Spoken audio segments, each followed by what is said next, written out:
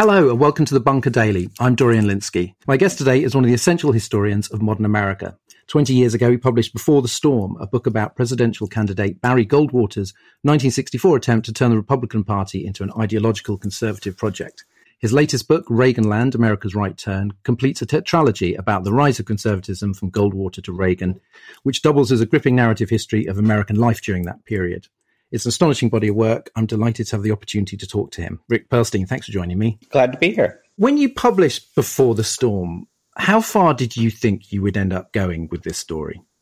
Oh, I had conceptualized a series of books on the rise of Reagan. So I have completed the project as conceived back in 1996. Wow, you totally stuck to the plan.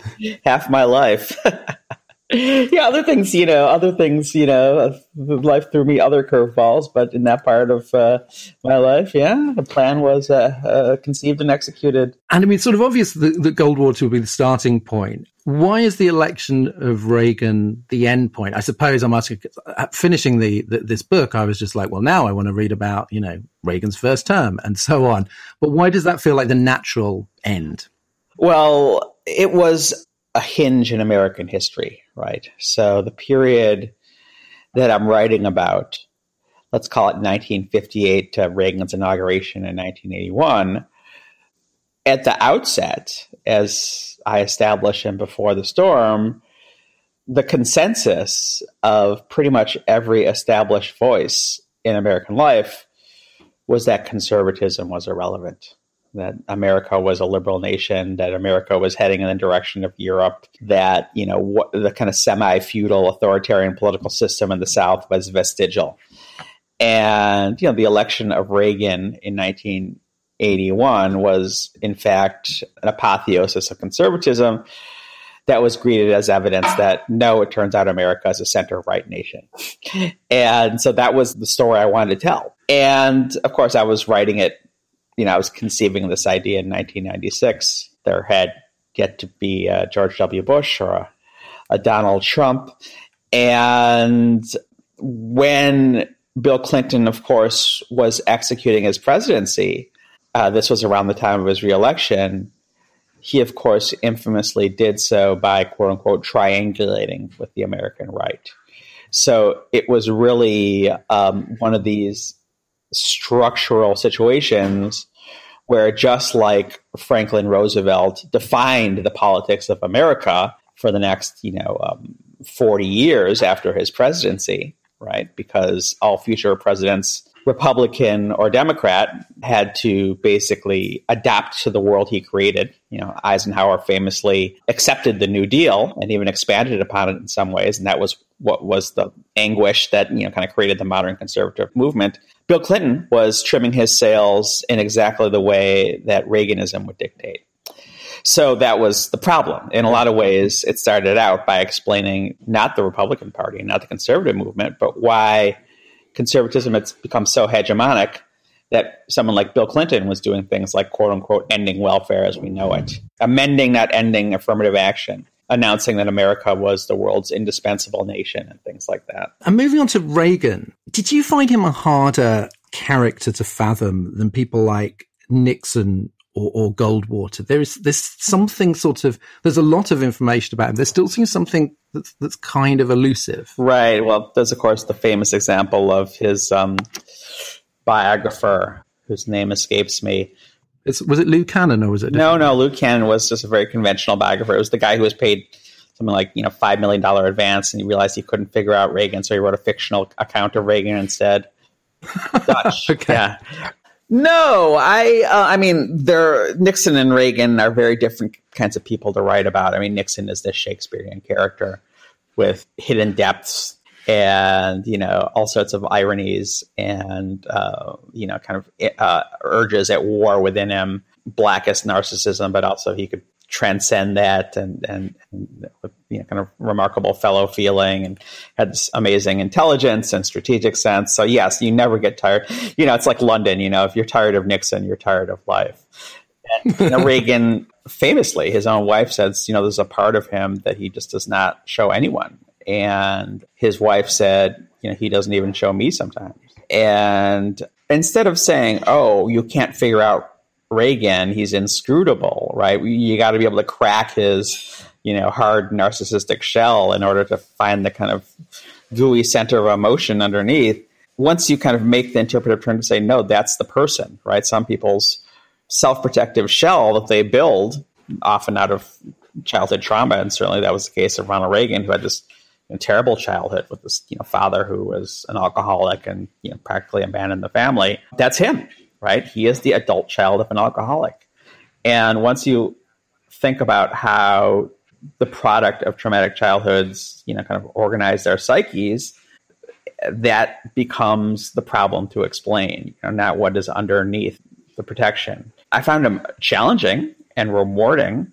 But, in my last book, Invisible Bridge, I wrote an account of, and it's kind of, there's an interesting methodological problem because people who become giant movers and shakers in history aren't movers and shakers in history in their childhoods, right? They're obscure people from obscure families. So it's hard to kind of come up with the kind of accounts of their life that you can. I mean, I suppose some people in the British context, had aristocratic families maybe, and they were easier to come up with accounts of what they were like as children. But you really kind of do some very interesting archaeology in these kind of small town newspapers.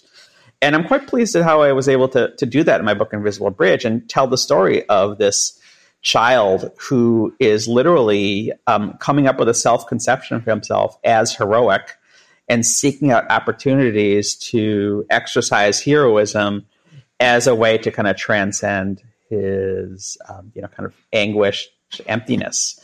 Once you get into the situation where they kind of match their psyche to that of the public, right, in a democracy, and say, this is who I am, and people recognize that in themselves somehow or serve some kind of psychic need in themselves, then you're on your way to winning the kind of passionate support that you need in order to govern in a democracy. So that process was really fascinating to write about. Because, of course, in the 1970s, America was looking for a hero, right? I mean, I have a chapter called Superman, right? About how basically the pop culture that people were consuming showed that they were not into moral ambiguity anymore. They wanted people who would lead them out of the wilderness. Well, you show that, to put it as neutrally as possible, he said a lot of things that were untrue. Yes, he did. There's a bit, I think it's quite from Rick Perlstein being like, we've got him, and I think in one of the debates that he said something that was untrue, and it's like, we can nail him on this. And obviously, and this will be familiar from the Trump years, it doesn't work like that.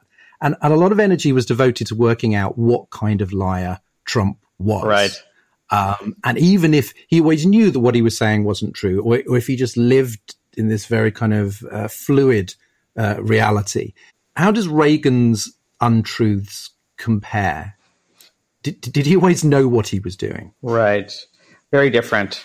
So are you familiar with the mid-century American film A Face in the Crowd? Yes. Right. So it's a classic film on basically authoritarian populism and how this folksy country singer becomes, the dictator of America, basically. And the last scene is he's caught in an open mic, saying, I've sure showed it to these rubes, and the scales fall from America's eyes and he falls from grace, right? Which is exactly not how it happens, because the way people tend to perceive a con man, if they identify with the con man like Donald Trump, is he's conning on their behalf, right? Of course, he's fleecing these other people, but I'm in on the hustle, right? So it's a very kind of sophisticated operation in a sense, to the extent you can call the relationship of Trump to his supporters as sophisticated. And certainly in the case of a Donald Trump, cunning and cynical, and it's not quite he knows he's lying. It's not as simple as that. But he, is just kind of such a narcissist that he kind of, anything he says, he sees as true by virtue of himself saying it. With Ronald Reagan, I really do think what is extraordinary about his relationship to the truth is his guilelessness. And one of his greatest values to kind of, let's just say, the powerful people who see him as a useful tool for themselves was how they could program him to very, very sincerely make representations that weren't true, but that he believed were true, because they fit his kind of underlying written narrative about how the world works. when it came to, for example, when he was the leader of the Screen Actors Guild, and there was a very violent and impassioned and important strike in Hollywood in 1945, and that one of the factions in the strike was this kind of democratic union that was kind of breaking up the cartel between the movie studios and this corrupt union. But the movie studios framed the honest union as controlled by communists. Very typical kind of Cold War trick. And they weren't. Even someone in the other union said, oh, no, they weren't communists. That was kind of like just a trick we pulled. But Ronald Reagan absolutely believed and went to his death believing that he had fought, a twilight struggle, on the picket lines of Hollywood against the communist attempt to take over Hollywood. Right? He absolutely believed this. He wanted to write a book about this, actually. I found a book contract he had in the 70s to write about, how he fought the Reds in Hollywood. And for some reason, the book never got written. And my suspicion, although I never could find direct evidence for it, is that Simon & Schuster, his publishers, also my publishers, realized, wow, this guy is completely, living this fantasy in his own head. And of course, living that fantasy in his own head was often what he did as president. There were all kinds of examples of, whether it's him claiming that he'd, been present when the concentration camps in Europe were liberated, right? He would make up stories that he'd, in fact seen in movies and claim that they were true. The idea that this guy gave an impassioned speech, as his plane went down and then won the Medal of Honor, right? And a newspaper reporter, kind of went through the Medal of Honor citations and realized that, in fact, this was in a movie. But in all these cases, Ronald Reagan actually believes, what he's saying. And he's not a guy who's, kind of sitting in the background and saying, how can we put one over on the rubes, right? No, definitely not. The 2024 general election will make history, not least because it's the first one a Prime Minister looks like he's actively trying to lose. Stay on top of the vote and cut through the nonsense with Oh God, What Now?, the original no bullshit politics podcast. With me, Dorian Lynskey, plus top journalists, comedians and commentators. Twice a week, we follow Rishi Sunak's doom spiral, keep a critical eye on Keir Starmer's progress, look at the big issues that will shape the vote and have a desperately needed laugh as well. We're proudly independent, so we don't have to stick to fake balance or give a weak both sides take on any issue. We can call it all as we see it, and we can swear too. So if you're looking for election coverage that captures how people really feel, try Oh God, What Now? High quality analysis, brilliant conversation and jokes twice a week, with extra special editions in the run-up to the election too. Find us on Apple Podcasts, Spotify, and wherever else you get your podcasts.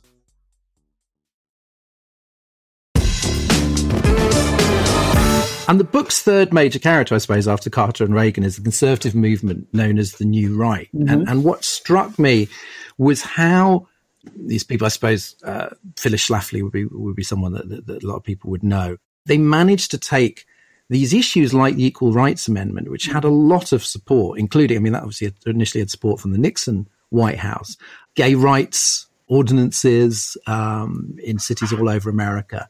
They did seem to be so broadly popular, and they became these vicious wedge issues. How did they do that? How did they generate so much heat? It's actually a question that's I found kind of easy to wrap my mind around. If you look at these same people who often cut their teeth in the Goldwater campaign in 1964, and from my first book, Before the Storm, about Barry Goldwater, the whole point of Barry Goldwater was he completely delivered conservative ideology in its purest ore with no trimming, right? He just said, I'm for this, and this, and this, and this, and this, and no rhetoric whatsoever. And often they were very unpopular. Things like privatizing Social Security, America's old age insurance program, right? He was the kind of ideologue that believed if you just kind of explain to people why these things allegedly limit freedom, that the scales would fall from their eyes and they would become conservatives, right? It was very straight like that. And he lost, of course, and the theory was disproven. It was kind of a proof of concept. Once people are actually presented with conservative ideas, outside the liberal echo chamber, they'll realize that they're conservatives too. That's the slogan, in your heart, he's right. And it failed, right? And so these people basically reversed the operation. They would find things that were already angering people, often in very localized contexts. They would prospect for them. They would say, what are the things that are angering people the most? when it comes to, basically how the social changes of the 1960s were working their way into the mainstream of society. Yes, gay rights. Yes, feminism. They called it organizing discontent. They would organize people around these issues, and then they would try and bring them into the conservative coalition and say, have you ever thought about what a scam Social Security is, right? So the seduction was there. It was enormously effective because they were enormously sophisticated people when it came to marketing.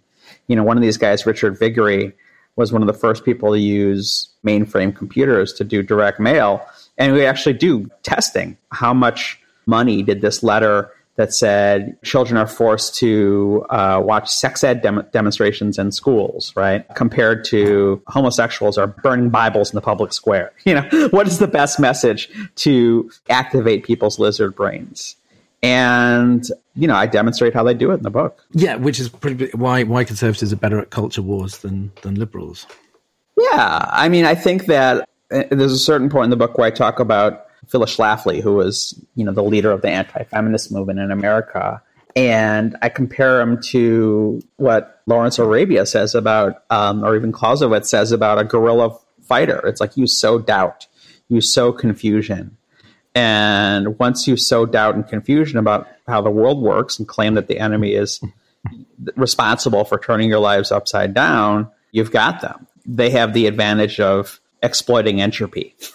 And in a time of social change, there's a lot of entropy, right? Whereas, Sam Rayburn was one of the most colorful. He was the Speaker of the House of Representatives, and he was Lyndon Johnson's mentor. And he'd say, it's, basically to say it's easier to basically tear down something than build something. Anyone can tear down a barn. Anyone can say, Washington is broken. Anyone can say there's no reason to trust these politicians. Building trust, building an effective government is you're fighting entropy. You're expending more energy in the Newtonian sense. It's really when conservatives realized that they could exacerbate people's feelings of kind of dispossession, that the world was in chaos, that they were really able to kind of find their groove politically. And obviously these techniques are still an enormous part of the arsenal. Yeah, there's a lot of things happening now that people will sort of recognize in this book. And a lot of people talked about Reagan during this period as a racist, as an extremist. Even I think Jesse Jackson called him a fascist. Moderate Republicans were kind of embarrassed by him and, would rather have had someone else prior to the actual election campaign. Yeah. Do we have, or do Americans sort of have false memories of a more reasonable conservatism, particularly during the Trump years? Or is it just that the GOP keeps getting more and more extreme, so it makes the previous extreme seem sensible by comparison?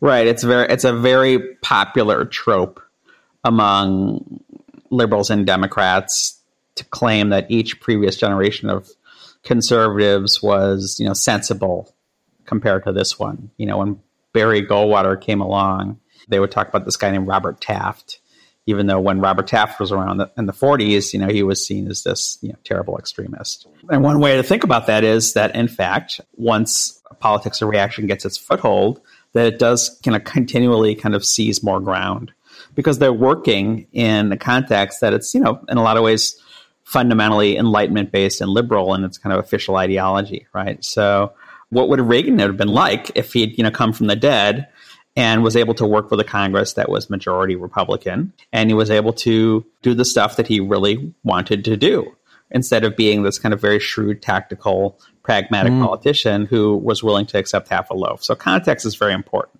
Politicians don't just kind of choose the policies that they're going to pursue out of a catalog, right? They have to deal with the context as it's given to them. But by the other token, all the most kind of gothic, extreme, even violent portions of Trump's coalition and even, kind of the kind of politics practiced by Trump itself were present, all through this period that I'm writing. But there was also this kind of balancing kind of flyweight of much more establishment-based, institutional-based Republicans and conservatives. And a big part of the story between Reagan and Trump is the slow wearing away of these sort of moderating influences. Trump is a remarkable figure in that if you kind of bookend him with Ronald Reagan, this is a guy who knew that there were certain things that you could say and certain things that you couldn't say, right? You can see that in the documents, don't say this anymore. You'll scare people. And then he wouldn't say it anymore. As opposed to this completely unfiltered guy, Donald Trump, whose introduction to the American electorate is Mexicans and maybe Middle Easterners are sending rapists to the country. The metaphor I use is it's like the difference between the dog whistle and the train whistle. And how did that happen? That's kind of the big story of understanding the shifts in conservatism between 1980 and certainly the assault on the Capitol on January 6th. All those elements were present. It's not a story of discontinuity.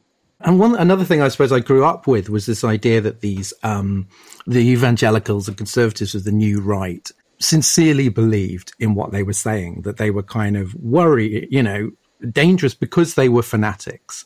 And yet, under Trump, their modern equivalents sort of cheerfully junked a load of core principles. Literally, obviously, in the polling. Oh, well, people are so creative with their theology, right? It's like, once you get to the territory of, God has always chosen flawed vessels, like, this adulterer David who, sent, the husband of his lover off to war, right, Bathsheba.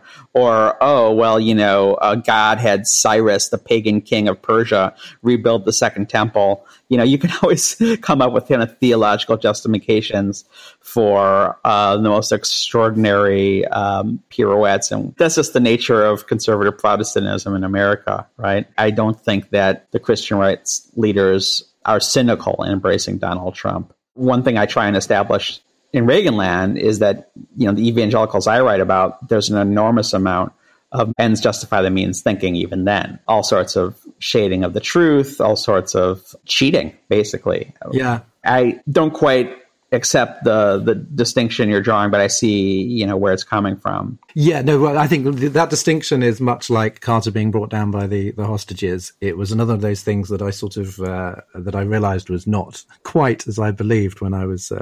they're fanatical then, they're fanatical now, yeah.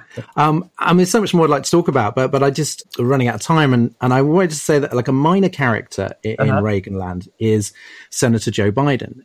Yes, that's correct. 1972, at the age of 29, he pops up now and then. He maybe actually won. He maybe is the guy who was, you want to look at, who was cynical, actually. What does Biden then tell us about Biden now? He's changed in in many ways. What's the consistency? The consistency is the inconsistency. I narrate Biden as one of the kind of, he's kind of the tip of the spear in the rightward movement of the Democratic Party, who's, running for re-election in 1978, bragging that he's the most frugal senator. He's basically the guy who creates a way for Northern liberals to vote with Southern conservatives when it comes to school desegregation. This is a politician who sticks his finger in the wind with evident sincerity, is able to kind of represent, kind of the center of public opinion as his opinion. Since he's a weather vane, he shows which way the wind is blowing. And, clearly in American politics, it's blowing much more from the left.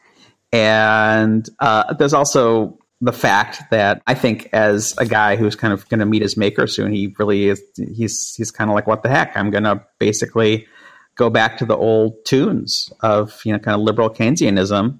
I think that he's very much, after this very long career in which he's basically held every sort of ideological position, like, I'm going to help basically the most Americans. And it's actually quite extraordinary to see. He's a hero for kind of basically abandoning that sort of set of concessions that the Democratic Party made to the powers that be and turning himself into a principled liberal. Well, I've seen some conservatives try to, launch the attack line that Biden is the new Carter. And obviously, as people, they're very, very different. What do you think it means in the American imagination to say that he's the new Carter? That would be kind of like identifying a Republican politician with Hoover, in the 1930s, 40s, or 50s, right? So Carter becomes the symbol of failure, right? But, in a lot of ways, if that's all they've got, it's pretty weak tea because, that was a long time ago and American memories are short. It's an attempt to associate him with kind of incompetence and fecklessness. Well, for one thing, Jimmy Carter's image in American life right now is this kind of selfless, yes. heroic, cure of diseases, and builders of houses. So I'm not particularly sure how that will work out for them tactically. Yeah, the best post-presidency of all time. Well, thank you so much for joining me, Rick Perlstein. It's a pleasure, Dorian. Thanks. Cheers. Reaganland is out now in hardback and published in paperback on the 30th of September by Simon & Schuster.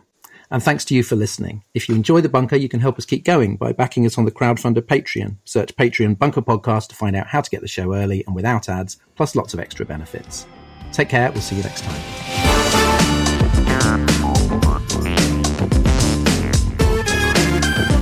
The Bunker Daily was presented by Dorian Lynskey. The producer was Andrew Harrison. The assistant producers were Jacob Archbold and Jelena Sofronievich. And audio production was by me, Alex Rees. Theme tune by Kenny Dickinson. The Bunker is a Podmasters production.